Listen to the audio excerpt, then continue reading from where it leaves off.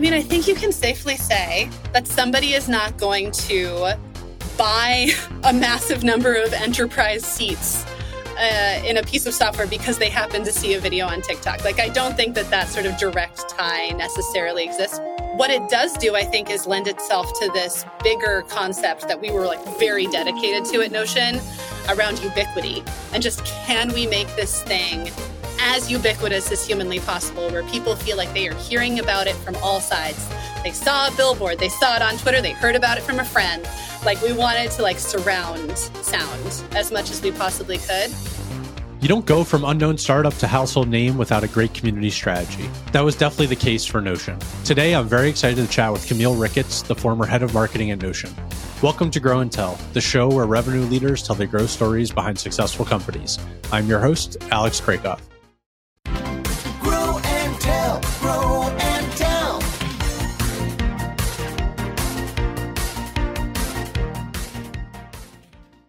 Camille Ricketts is one of the best content marketers in tech and one of my favorite people to nerd out with about marketing. She started her career as a journalist for the Wall Street Journal and VentureBeat before joining Tesla in 2010 to lead PR and comms and work with Elon Musk. After leading content at Kiva for 2 years, she spent 5 years at First Round Capital, where she started First Round Review, which is one of my favorite startup publications. She even had a brief stint working at the White House for U.S. Digital Services in 2016. But today, Camille joins me to talk about leading marketing at Notion, where she joined as the 11th employee and helped them take off like a rocket ship. Camille and I discussed how Notion approached building community, how they partnered with ambassadors and influencers, and the importance of ubiquity to their marketing strategy. I hope you enjoyed today's chat. So I'd love to start today's conversation with your time at Notion. So you joined Notion in 2019 as the first marketing hire and 10th employee. And today, Notion is a household name with over 400 employees and a $10 billion valuation. But I'd love to talk about the beginning. What were those early days like? And can you kind of give it a sense of, what was the vibe in the office? How big was the company? Yeah, absolutely. So just for putting an accurate point on it, I was employee number 11. Don't want to step on employee number 10. So when I got there, it honestly felt like a family. And I know that that's a silly thing to say, perhaps. But, the way that the office was designed and the vibe, it was all take your shoes off at the door. Let's all have lunch around the same table. There was an area where we did all hands that had a rug that co-founder and CEO Ivan Zhao had in his house when he was growing up as a kid. It just felt like a space that was designed for people doing something really key and important together. And the environment that was created, I think, lent itself to a lot of creativity. And then also just a lot of cross-population among everybody that was there, regardless of what their skill set was. So I worked really closely with designers and the technical side of the house from day one. And that was such a gift. And you mentioned Ivan Zhao, who's one of the founders of Notion. And I'd love to kind of hear what your early conversations with him. What did Ivan say was sort of your initial priority when you started? Do you remember what those initial goals were? Yeah, I remember in particular, our first office was this big warehouse space. I think it had been an auto body garage where the person who ran it actually lived above it. So it was this big open space in the bottom. And then we had this apartment that was on top where all the meeting rooms were. And we had one meeting room that had this whiteboard in it. And he and I would draw out the funnel together and then be okay, here's what we think needs to happen at every single stage of the funnel. And then if we do our work correctly, here, all the people at the bottom of the funnel are going to go back up and lend itself to all this awareness. So I think that was, helping us visualize what needed to happen, but also was the kernel of what became this early community effort that I think has really defined the Notion experience. This idea that there were so many people who could be activated as advocates who already authentically loved what the product was doing for them, and figuring out how we can work with them, nurture them, make it possible for them to amplify what they were doing with more people. But truly, that was sort of the nuts and bolts of what that early experience looked like. And then, figuring out what were the strengths already on the ground. Social media was already proving itself to be a wonderful distribution mechanism for Notion. So figuring out what is the tone of voice and velocity that would further build on itself there. And then, of course, a key part of this is realizing that ambassadorship was going to be a big part of the story, and bringing on Ben Lang to run community. That happened the month after I joined. So that was in quick succession.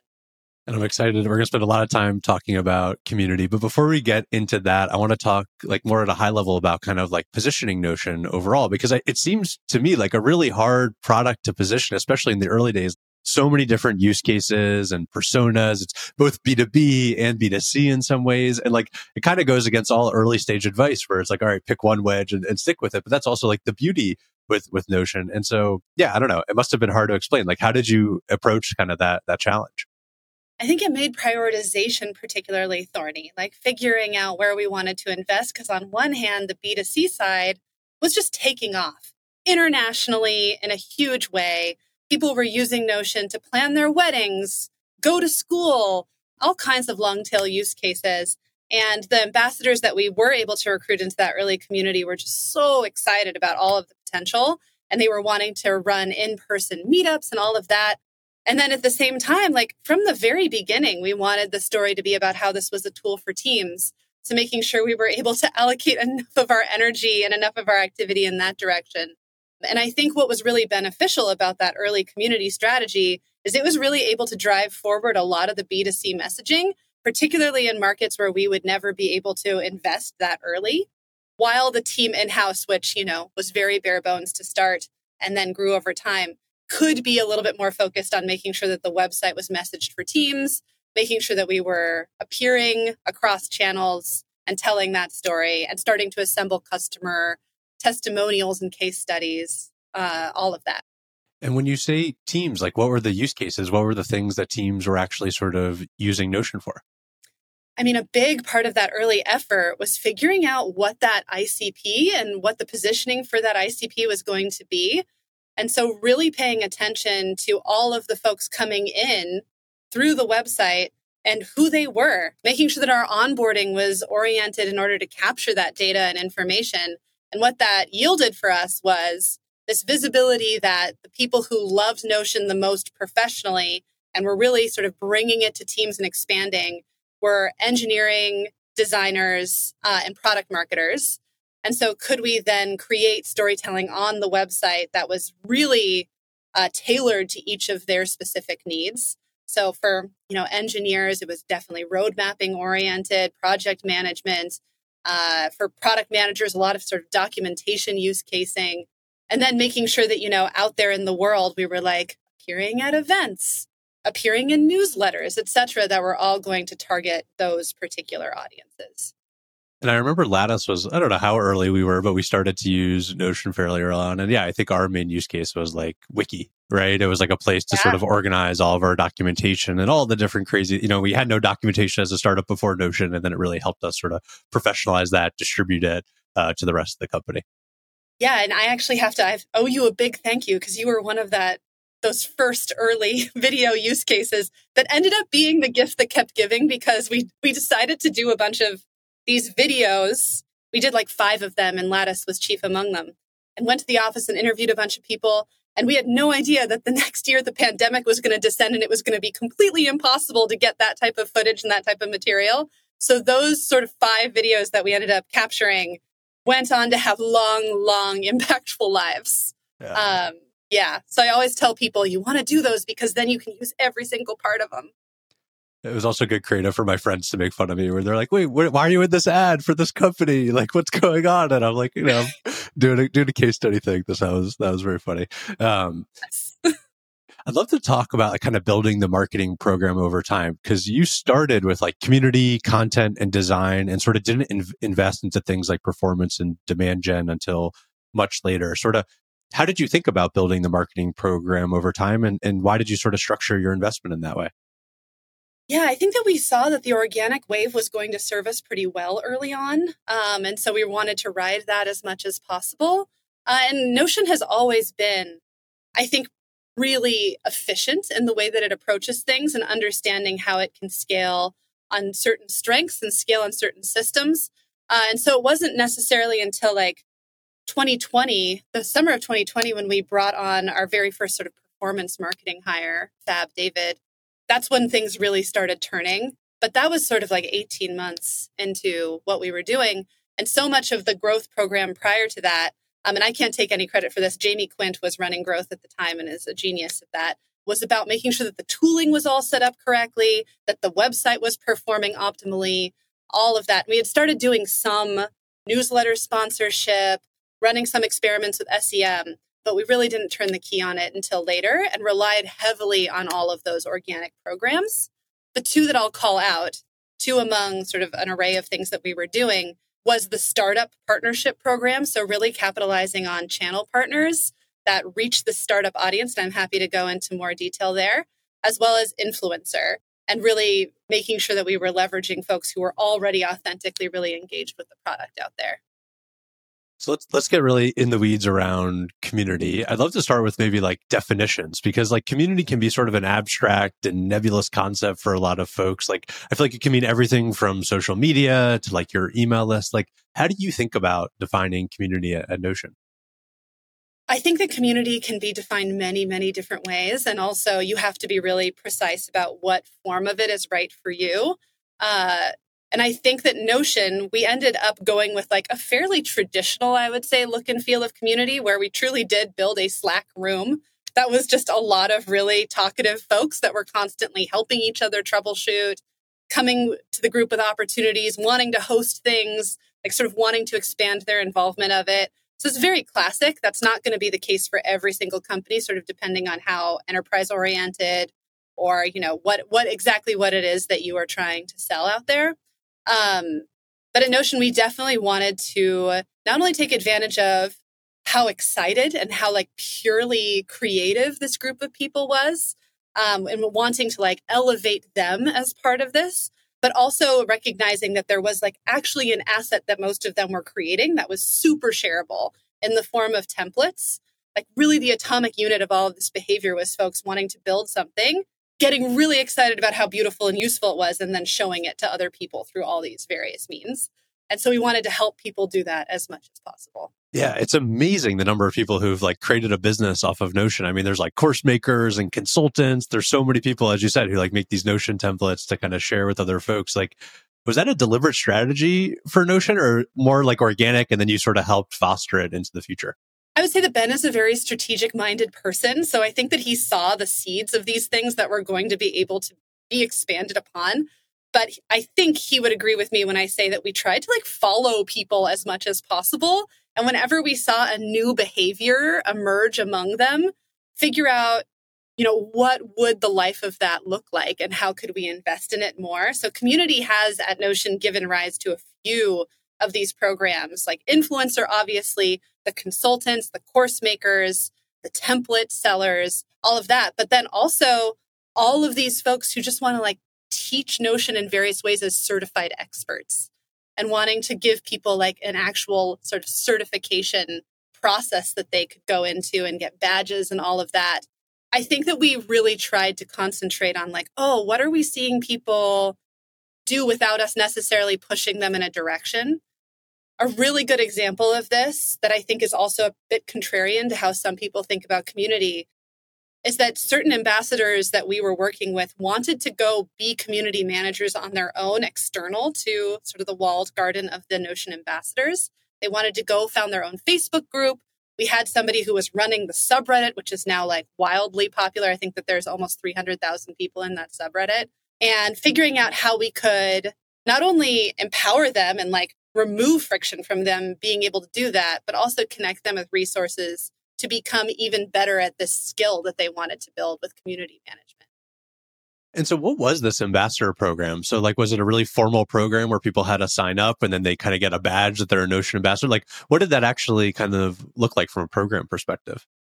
You know, early on, it kind of felt the way that Notion felt early on, which was very family-esque and very like, we're all in this together and we're all trying to learn from each other to get better at this thing that we're all trying to do. So it started very informally. It started with Ben inviting 20 people who we saw being really vocal across Twitter and YouTube, etc., into this Slack space. And then he just jumped on Zoom for an hour with each of them, essentially, and was like, why are you here? Why is this exciting? Why have you started being so vocal about this product? What would you ideally like this space to become? And we learned so much there around what people wanted to do and why they wanted to meet one another and what they wanted to learn. And I think Ben did such an excellent job then crafting the conversation and the moderation of this group around those particular things. So a good example of that is just hearing that people wanted to meet other Notion fans in their particular local area, and then creating a playbook that was like, okay, if you want to host a small coffee chat, this is what that looks like. If you want to host like a workshop, here's what that looks like. So it was just easy for people to replicate, and then supporting them order pizza for everybody or find the right venue or generate an invite list, that type of thing.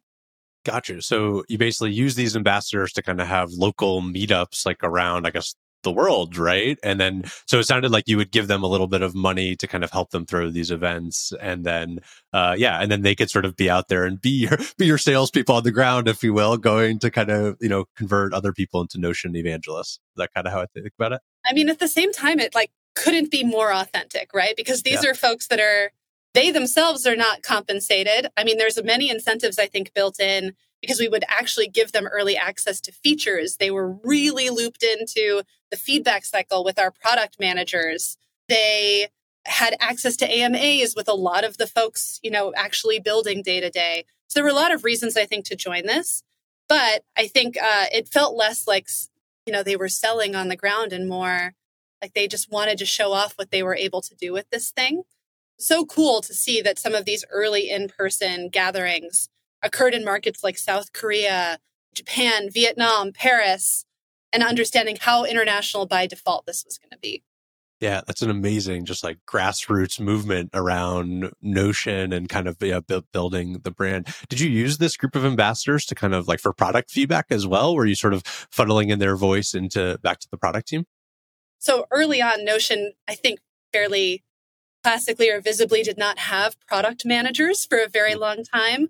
Kind of the Stripe model of, we have incredible technical prowess on the team, and then they're interfacing directly with go-to-market. So PMs didn't necessarily join until I think 2020, 2021. And so it really was like having engineers who were actively building these features in the ambassador group, being able to see what the chatter was whenever we shared something. And to give you a sense of how committed we were to this, there was some like elaborate feature flagging that had to be built into the shipping process in order for us to provide a preview for this select group before shipping to sort of the broader user base. But it was really important for us to do that because we understood that they had, I think, intimate understanding of what folks wanted to do with the product, what was going to be exciting, what rough edges we should sand off before shipping things.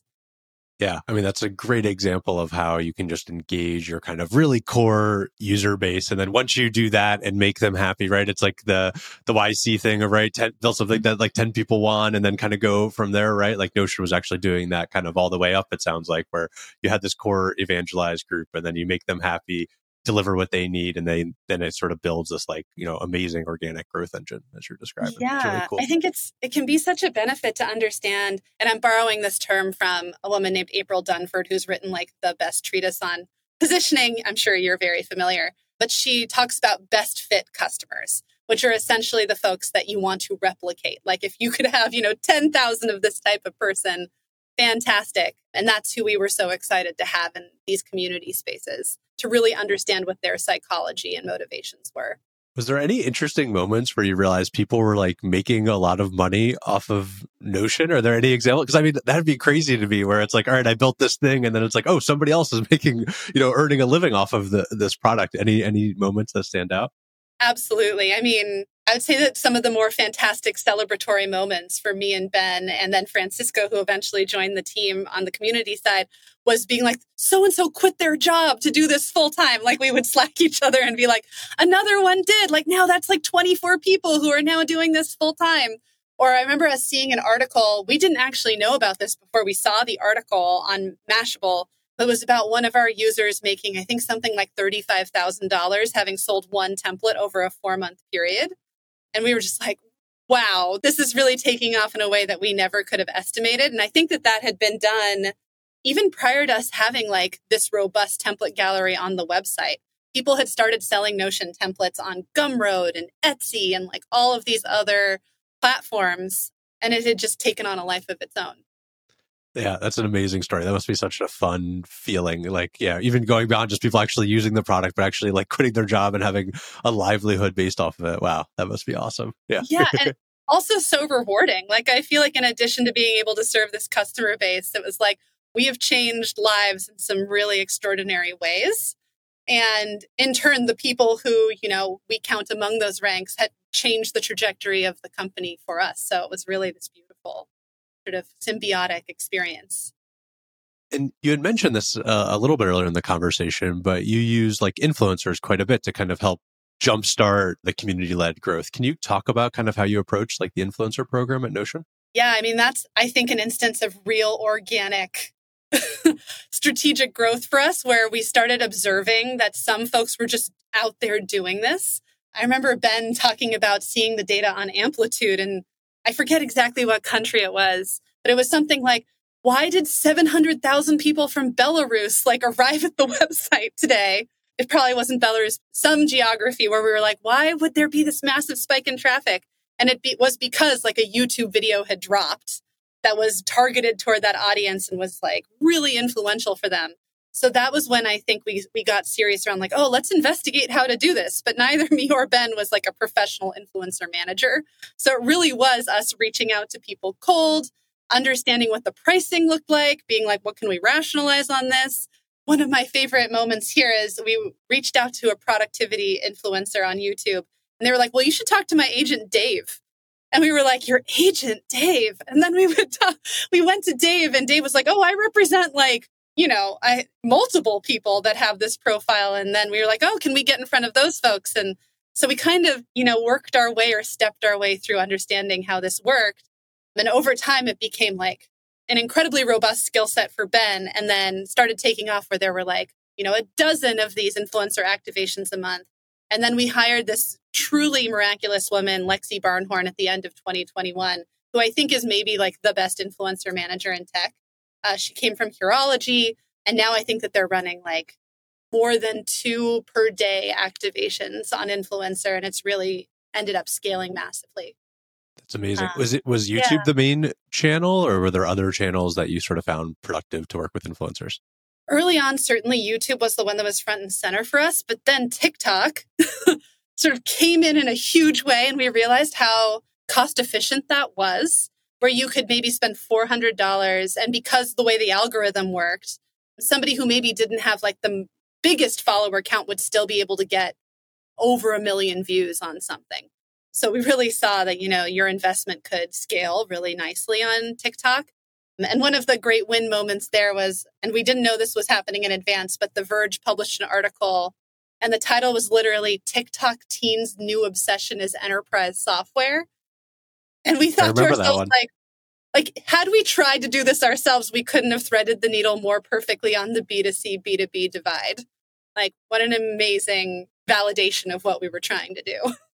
Do you think TikTok drove actual leads and signups to Notion, or was it more talent recruiting played again in front of a younger audience? It's something I wrestle with myself. I see the crazy viral potential on TikTok, but I'm like, oh, should I do more doc stuff over there? Do people care about sales and marketing enterprise software on TikTok? How do you think about this? I mean, I think you can safely say that somebody is not going to buy a massive number of enterprise seats in a piece of software because they happen to see a video on TikTok. I don't think that sort of direct tie necessarily exists. Maybe it's happened, but I don't think that that's necessarily the backing of that strategy. What it does do, I think, is lend itself to this bigger concept that we were very dedicated to at Notion around ubiquity. And just, can we make this thing as ubiquitous as humanly possible, where people feel like they are hearing about it from all sides? They saw a billboard, they saw it on Twitter, they heard about it from a friend. We wanted to surround sound as much as we possibly could. And I think TikTok did that to such a degree that it ended up de-risking a lot of sort of these enterprise interactions, where folks were like, oh, I've heard about that from so many people at this point that yes, I do feel comfortable entering into this size of deal, just because it's obviously so established and so vibrant. Yeah, no, I mean, when your product just becomes part of the cultural zeitgeist, it makes everything a lot easier, right? It makes those sales conversations easier. And like, I mean, that's so much of just marketing's job is just getting the product into like the consideration set when somebody's thinking about, buying this type of software. Yeah. And it wasn't a rare occurrence for us to hear from folks who are, C-suite or VP level executives that they heard about it from their kid, or that we had reached out to them and then they happened to mention it at the dinner table and their teenager was like, "Oh my God, that's so cool. You have to work with them." And it's amazing how some of those interactions still remain so human and are not just like cut and dry the way you might think that they are. I'm curious how you think about kind of like the budget around influencer programs. Because I'm thinking about this for myself at Doc. And like you mentioned it a little bit in one of your answers where it's like, okay, could be maybe $400 for some. But then I've talked to some influencers on LinkedIn and it's like $50,000 to do, a podcast and YouTube, and it's so expensive. Like, I don't know. How do you think about kind of that budget range and dividing spend? And if I was to experiment with this at Doc, like, do you need to do it with like 5 or 10 people and kind of place a bunch of bets and see how it works? So yeah, like, how do you sort of think about getting this strategy going? Yeah. I am by no means an expert on this. Lexi would have a far more precise and scientific response. But the way that I saw her and Ben operate was having sort of like your bedrock of like, okay, we know that if we make these types of investments, that we're going to see a payback. Like we're going to see it through, the number of clicks on a link in the description on YouTube, or like we're able to, attribute enough that we are like, these are pretty de-risked bets. But then every so often, or on like a quarterly basis, can we do some things that are sort of outside of that range just to see if it has outsized payoff? So can we pay $50,000 to work with an influencer who seems to just have, incredible, not only relevance for our audience, but reach, and see how much that drives. So I think it's sort of a combination of the two, where you want to be, as aware as you possibly can on sort of most of what you are investing in, but then always giving yourself that latitude to be like, should we work with Mr. Beast? Should we try to get in front of those folks? You never want to be like, oh, we can't do that because we're so tied to like this particular type of payback schema.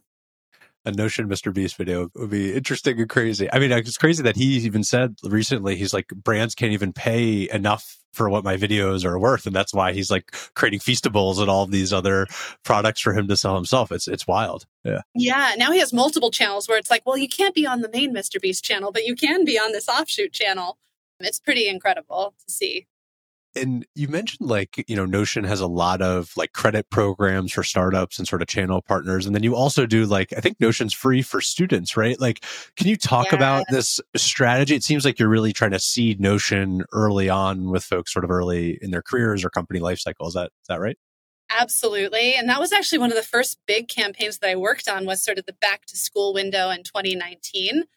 The logic there was we were seeing so much early traction among students. And they were also the loudest, like bar none. They were the most vocal across all of the social media channels about their experience, what they were doing with it.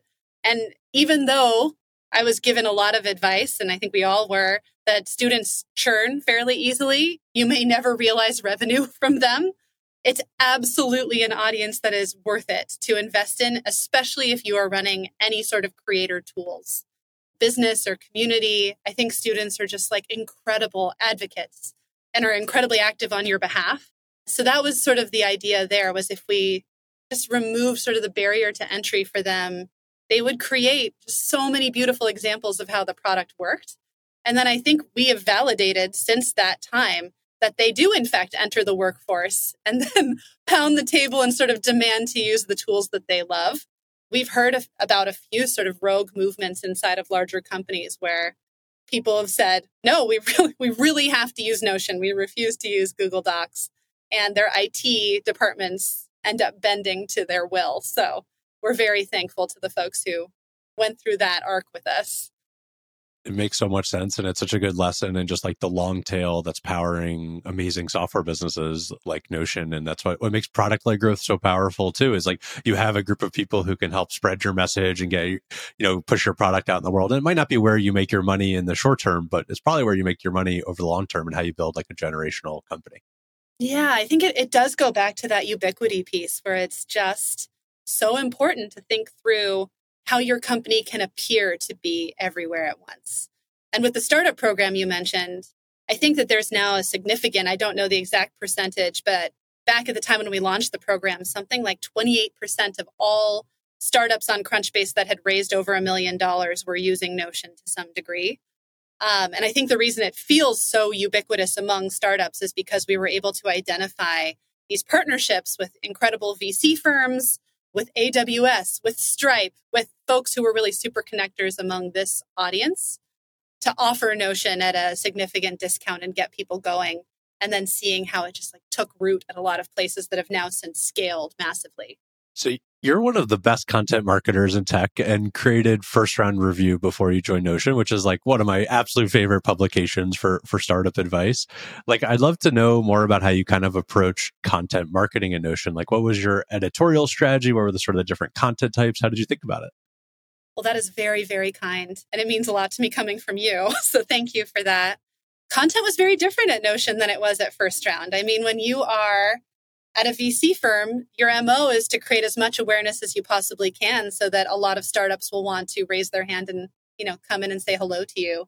At Notion, it was really making it possible for content to be very purposeful in a driving certain results sense, where we wanted content to be useful in driving conversions, obviously, but also activation, providing enough education in order for people to really make the most and get the most value out of the product. So again, I can't take a ton of credit for this. We started content marketing in earnest actually a year after I joined because there was so much to do between those 2 points in time. And Nate Martins came on at the end of January, really sort of started driving this in earnest. And we started with customer stories, just because it was going to be, I think, the highest priority to demonstrate to our teams, or prospective team customers, what this actually was capable of doing for them. So it really started with that.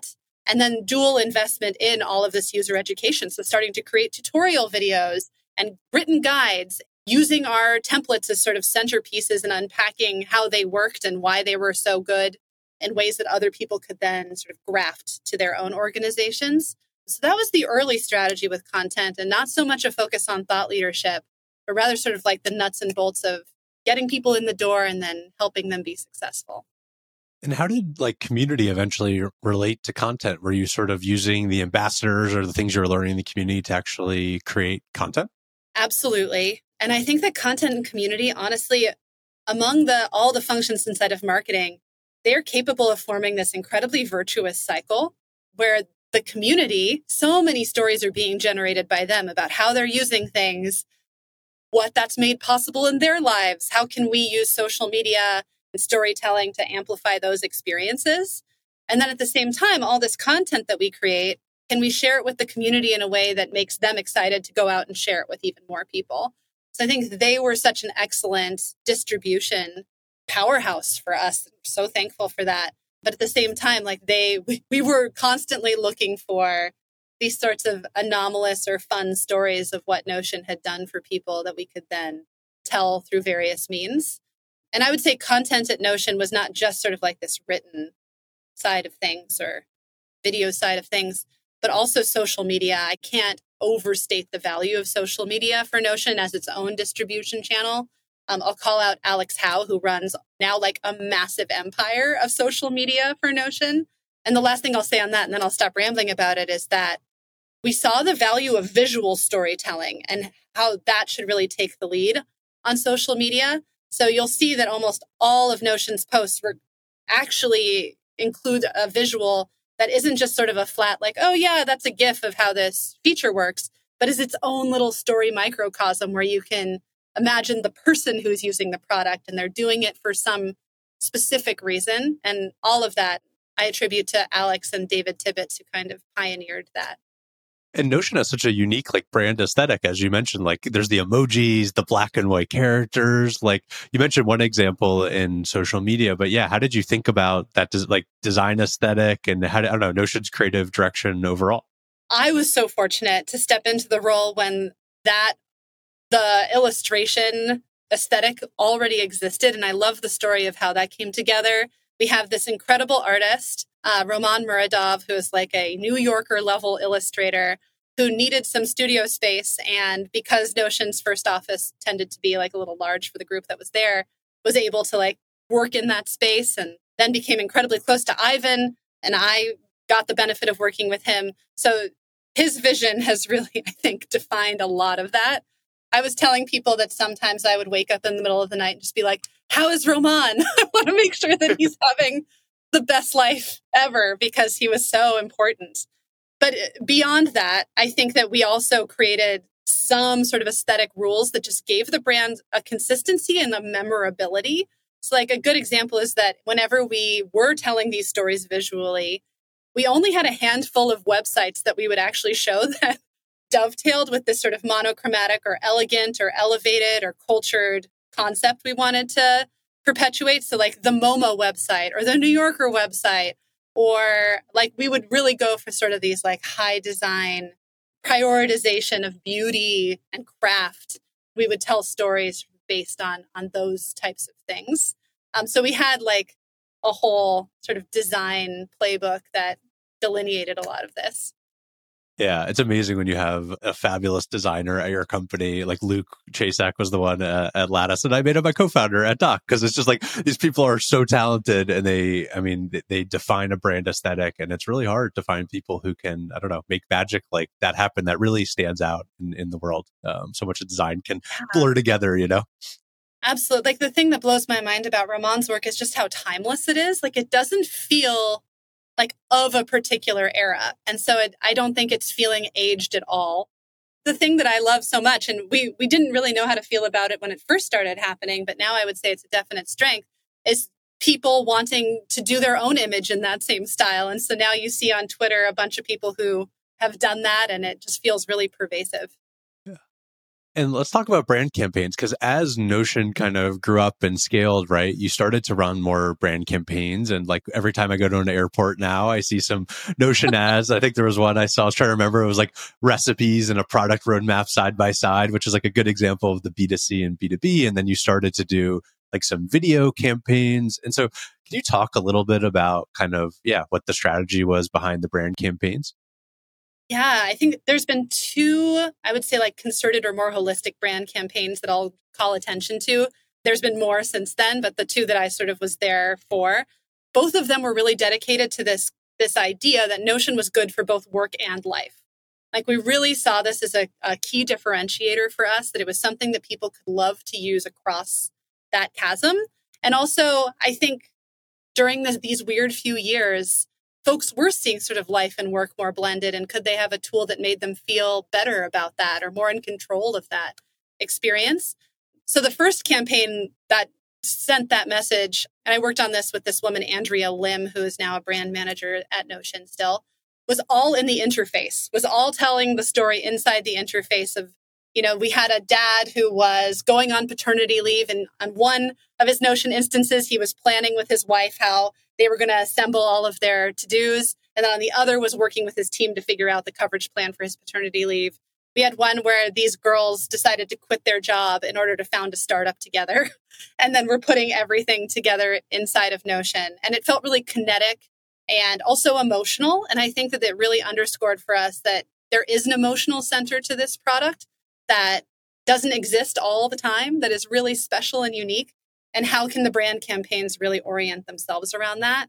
I won't go into as much detail because I didn't work on it as much as the existing team, but the extension of that was this For Your Life's Work campaign that ended up being like highly visible, I think, on billboards and digitally. But taking that sense of like, okay, now live action, how can we see how people are managing their life and work with this? Yeah, I remember so well all the Notion ads and billboards, because it did such a remarkable job of like showing the product in a way that like worked well on a billboard. Like we ran a lot of billboards at Lattice.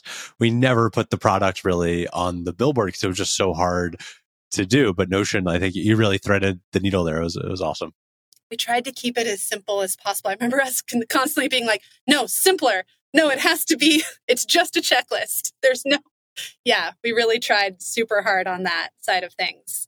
And then credit to Ivan and Akshay, who's another one of the co-founders and was COO. They really gave me a lot of latitude to like experiment with things that were sort of far afield when it came to these outdoor marketing campaigns. Like we had a few really big murals in San Francisco and New York that just said software should be beautiful. And that was a campaign that got extended to London and a few other places. And the idea was to create this curiosity gap, but also like really get to that emotional crux of like, I think most people do want their digital experience to be more beautiful and that they deserve that, and wanted them to be like, what is this Notion thing? They seem to understand something implicitly.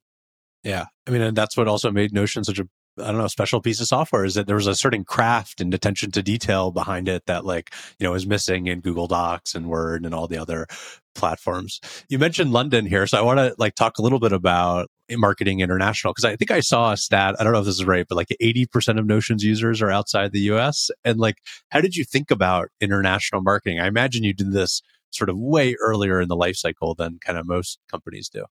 Incredibly early. Notion was absolutely international by default. When I arrived there in January 2019, South Korea was the next largest market outside of the US.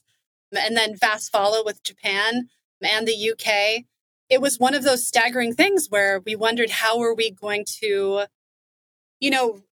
be able to increase this momentum when we couldn't have a massive budget? And we certainly we're so far away from having enough headcount on the team in order to serve those markets very specifically. So obviously, and I've talked about this a lot now already in this interview, but community was hugely helpful for us. And then we really did turn the key on internationalization, I think, way earlier than most people do. When I tell people, they're like, oh, when was your first localization launch? It was August 2020 in Korean. And that was honestly like a year and a half after we were just a team of 10 or 11 people. We were like 400 people when we even started contemplating that. And I think that we were under 100 still. And with that, it was just really like, can we be really scrappy, but at the same time, really polished? And the ambassadors who we had in South Korea at the time were just instrumental. Like the day that we launched, we did a press conference. And then later in the day, there was this live stream that two of them hosted that 8,000 people tuned in for. That was all about Notion and what we wanted to make possible for the Korean audience. That's such a crazy story. And it's an amazing story to, again, show the power of community-led growth, that like, if you can empower these different ambassadors and people around the world, like they will actually just grow those markets for you. Cause I was like, going to ask a question of like how you sort of understand these local markets. And I guess you didn't even really need to, because you had these ambassadors who were there who really understood it and kind of talk about Notion in a really authentic way for South Koreans or the UK audience or whoever it was. And I cannot thank them enough, because not only did they help us with Mindshare that way, but they also helped us understand what we needed to make possible in those ecosystems and what was going to be important to those folks. Brand campaigns have to be so nuanced. So helping us really understand what was going to connect with people the best, they really channeled a lot of that knowledge back to us. And it's beyond grateful. I'd love to switch gears and kind of talk about how Notion actually like sold into enterprises and teams. Like, does Notion have a sales team? Like, how did that sort of path look like? Because I imagine you had all of these champions that were within organizations. Like at Lattice, it was Emily Smith who kind of drove the adoption. But yeah, I don't know. What sort of programs did you sort of put around that to actually convert kind of all this free usage into paying customers? Yeah, I mean, I got very lucky early on because I call him my work sibling, but our head of sales got hired. I think he started 2 months after me. This is David Apple, and he's, I think, just one of the like OGs and one of the best people who knows this space so well.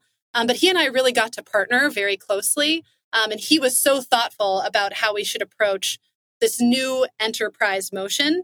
And we were able to really work closely together on messaging. He did a ton of jobs to be done, interviews when he first arrived with these customers that were probably going to be like either large team deployments or maybe even starting into the enterprise category, to really know what that mindset was. Also, what product features we were absolutely going to have to be able to check the box on before having a lot of those conversations. And then that team started to grow.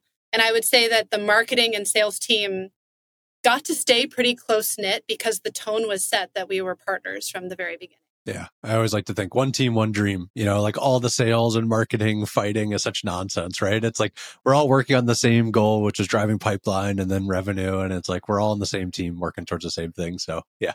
Yeah. And then I would be completely remiss if I didn't mention that in January of 2021, I got joined by a co-head of marketing, Rachel Hepworth, who then brought her incredible enterprise experience from Slack, where she had been for multiple years, and really started like bringing in demand gen and a lot of that quantitative muscle that helped us more specifically, I would say, like drive MQLs in a very concerted way, in a more classic way than I was experienced with.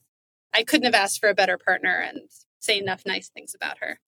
Like when you're building a marketing, there's so many functions in marketing, right? Like you can't be a master at all of them. And so it's like you have to build complements around you to like accomplish all the different things. Like you only scale by growing the team around you. And that was definitely, I don't know, a lesson that I learned at Lattice myself. Yeah. I mean, marketing is so horizontal that I think the art side spike on the science side, not to be too reductive, but that tends to be the case, or the math side, or, like the messaging side. And I think just being really self-aware as a marketing leader and knowing what you have to bring onto the team to complement yourself. And a lot of people are like, oh, is that a very like common thing to have like co-heads of marketing who sort of split in these ways? And I was like, no, that is not very common. And I'm not sure that it would have worked had she and I not had the dynamic that we had. What was the Notion experience like for you kind of on a personal level? Because it must have been pretty crazy, right? Like scaling this company, being part of a company that was, grew from 10 people to a pretty big company, right? Like how did you sort of handle this maybe emotionally and personal growth? How did you sort of keep up with the company's growth curve? That is such a good question. I feel like that question is so seldom asked. So thank you. When I stepped into this, I was not a very traditional profile for this type of role. So I'm really, really grateful and kind of amazed that Ivan gave me the opportunity to do this and really saw what I had done at First Round and saw what potential there might be for me to think about the storytelling for this company early on. But given the fact that I had not been through a classic sort of rocket ship arc, and I certainly hadn't been firsthand exposed to a ton of later stage enterprise motion, it was this experience of having to execute while learning on my feet constantly. And I don't think that is by any means like a unique or special experience. I think that everybody working at a startup is doing that to some extent. But I do think it's like this really sort of like dig deep experience of like, how can I scale myself as fast as humanly possible while continuing to get things done? And then when you add management into the mix, and a lot of folks who are going through this type of high growth, high personal, sort of stretch experience, like you also have to provide a therapeutic space for a lot of folks who are going through a lot of the same things that you are at the same time. Yeah, it gets very meta where you're going through it yourself. You're learning how to be, a manager, then director, then leader. And then you also have to empathize with the people on your team who are also going through that and pushing themselves. But I think I don't know, that's how I built trust with my team, where it's like, hey, I'm going through this too, like we're all going through this together. And I think that's what makes like these startup rocket ships such a special experience that we all sort of look back on. Yeah. I don't know about you. I'd be so interested to hear, but there are so many moments when you just have to say, I don't know, like let's all get into a room and try to reason from first principles. Yeah, no, absolutely. It's like you just got to be honest and figure it out, right? That's the best startup people just can kind of figure it out. And if they don't know themselves, they can go talk to people or go online and I don't know, just somehow, some way get it done. Yeah, I think that's the biggest thing, and something that I did not know was going to play such a big role was being able to field this cohort of mentors that were just going to help me on a daily basis so that I could text them and be like, how do you buy a billboard? Do I call the 1-800 number? Yeah. And then being like, no, here is my friend Sam at Clear Channel. I'll set you up. Like, yeah, all of that. Yeah. So true. No, you need the community around you for sure. I'd love to end today's conversation with, I don't know, maybe advice for other startups or founders who are like thinking about community-led growth. Notion is definitely a special company and a special product, but are there any like broader frameworks or ways that companies can maybe think about community-led growth for them? I mean, I've shared this framework before, but so I don't want to belabor it, but maybe I can also send it to you afterward. Yeah, we can put it in the show notes. Yes, knowing where you are sort of on these spectrums of how B2C are you, how enterprise are you, where are you in your journey with product market fit, and how can you create the form factor of community that's basically going to not just sort of amplify your profile in the market, but maximize your learning per unit time, especially if you're still approaching product market fit. How can you convene a community that is really going to help you learn as fast as you possibly can about what people want and need and how you're going to replicate that type of customer? So it could be a customer advisory board. It could be a focus group that you sort of bring together every so often. It could be a champions community where you are trying to bring together a bunch of people who are very excited about you inside of your customer companies, and you can lean on them to help expand all of that. But a few things that I think really came up for me in terms of like learnings that are maybe cutting across all those things. Having somebody who is sort of full-time dedicated to the care and feeding of this community, if it is a priority for you and is going to be a growth lever for you, can't overstate the case. Like the fact that Ben joined so soon is like 100% the reason we succeeded. And then also being able to start small. I see a lot of folks who believe that their success metric is, oh, we brought together like many thousands of people in this space. But there might not be that same sort of velocity of engagement or sort of active use because folks are not sure who else is in that room with them, etc. Being able and giving yourself the permission to start small and then learn from that group and then move out to that next concentric circle and learn from them and then move out from there. If you have sort of the buy-in and the time to do that, I think it's really helpful. Well, thank you so much for the wonderful conversation, Camille. If people want to follow up and reach out to you, like where's the best social media channel to find you? You know, I'm holding it down on Twitter, man. Nice. I'm at Camille Ricketts. I'm still there. And I love to be helpful and chat about this type of stuff. So I hope I get to meet some of your listeners after this. But thank you so much for having me on. This was so fun. Thank you. That's a wrap on another episode of Grow and Tell. If you enjoyed the show, subscribe to us on YouTube or your favorite podcast platform, or find every episode at growandtellshow.com. I'm your host, Alex Krakoff. Thank you for listening.